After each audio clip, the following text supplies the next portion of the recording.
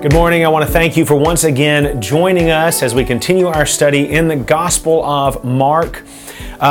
We are going to be covering Mark chapters 11 and 12 today, and we are starting Act 3 of the Gospel of Mark. I will take just a moment to remind you again that Mark wrote this Gospel with one question and answer in mind.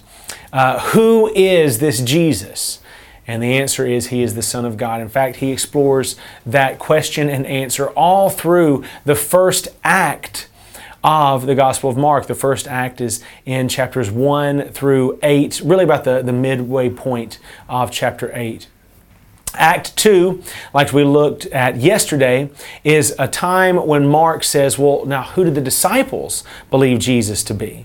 And they understood Him rightly to be the Christ, the Son of God. They understood the answer to that question. What they didn't get was the nature of His kingdom and how He would bring His kingdom about. And so, as we continue our study this morning, we're going to dive into chapter 11.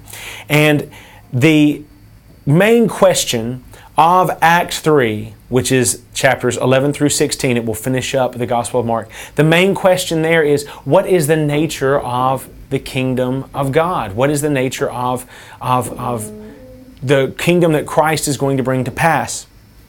And we see that there's always been this confusion about what is Jesus going to do with all this power? What is Jesus going to do with all the things He can accomplish? And there's this idea that perhaps he should use it in a military way. Perhaps He should be made by force to be the king over this time. But Jesus has a very different way of ushering in the kingdom. And we really see that as we start in chapter 11 of the Gospel of Mark. We see Him coming into Jerusalem. This is going to be what we know as the triumphal entry. It's Palm Sunday. It's the Sunday right before Jesus is going to be killed on that Friday. And it says, when they drew near to Jerusalem, to Bethphage and Bethany, at the Mount of Olives, Jesus sent two of His disciples and said to them, "Go into the village in front of you, and immediately as you enter it, you will find a colt tied on which no one has ever sat. Untie it and bring it.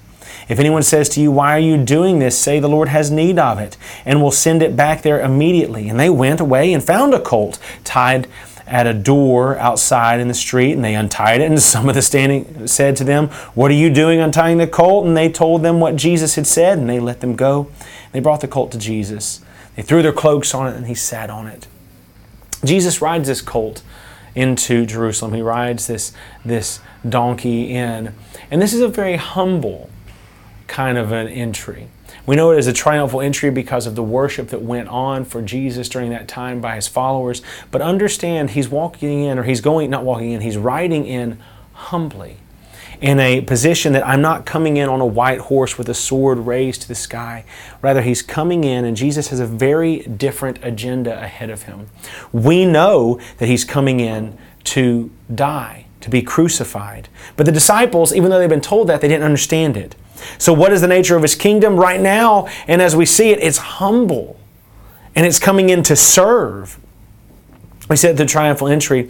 Later on in chapter 11, we see that He goes into the temple and He cleanses it. He overturns the tables of the money changers, and He declares that it is written, "My house shall be called a house of prayer for all the nations, but you have made it a den of robbers." He clears it out, and we understand that the kingdom of God is through the person of Christ. As He's going in there to Jerusalem this week, it's humble and it's zealous for the things of God.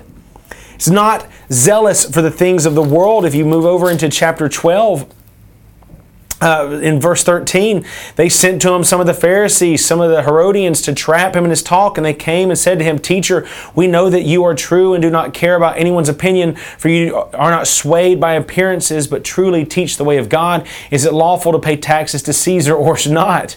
Should we pay them or should we not?" But knowing their hypocrisy, He said to them, "Why put me to the test? Bring me a denarius and let me look at it." And so they brought Him one. And he said to them, whose likeness and inscription is this? They said to him, Caesar's. Jesus said to them, render to Caesar the things that are Caesar's, and to God the things that are God's. And they marveled at him. So Jesus is not concerned with the affairs or the petty kingdoms of this world. Jesus was coming humbly, and he's zealous for the things of God. He wasn't coming to overthrow Caesar or to conquer the Romans. He wasn't coming for those things. Rather, he was coming to die.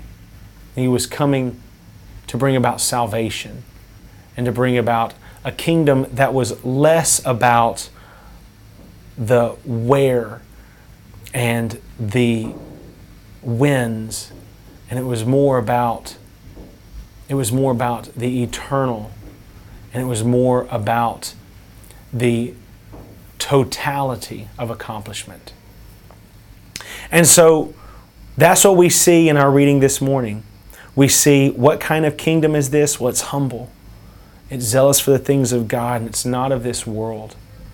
But it is a kingdom that Christ was sent into the world to establish. So I hope you've enjoyed our reading, our study this morning, and I look forward to seeing you again tomorrow.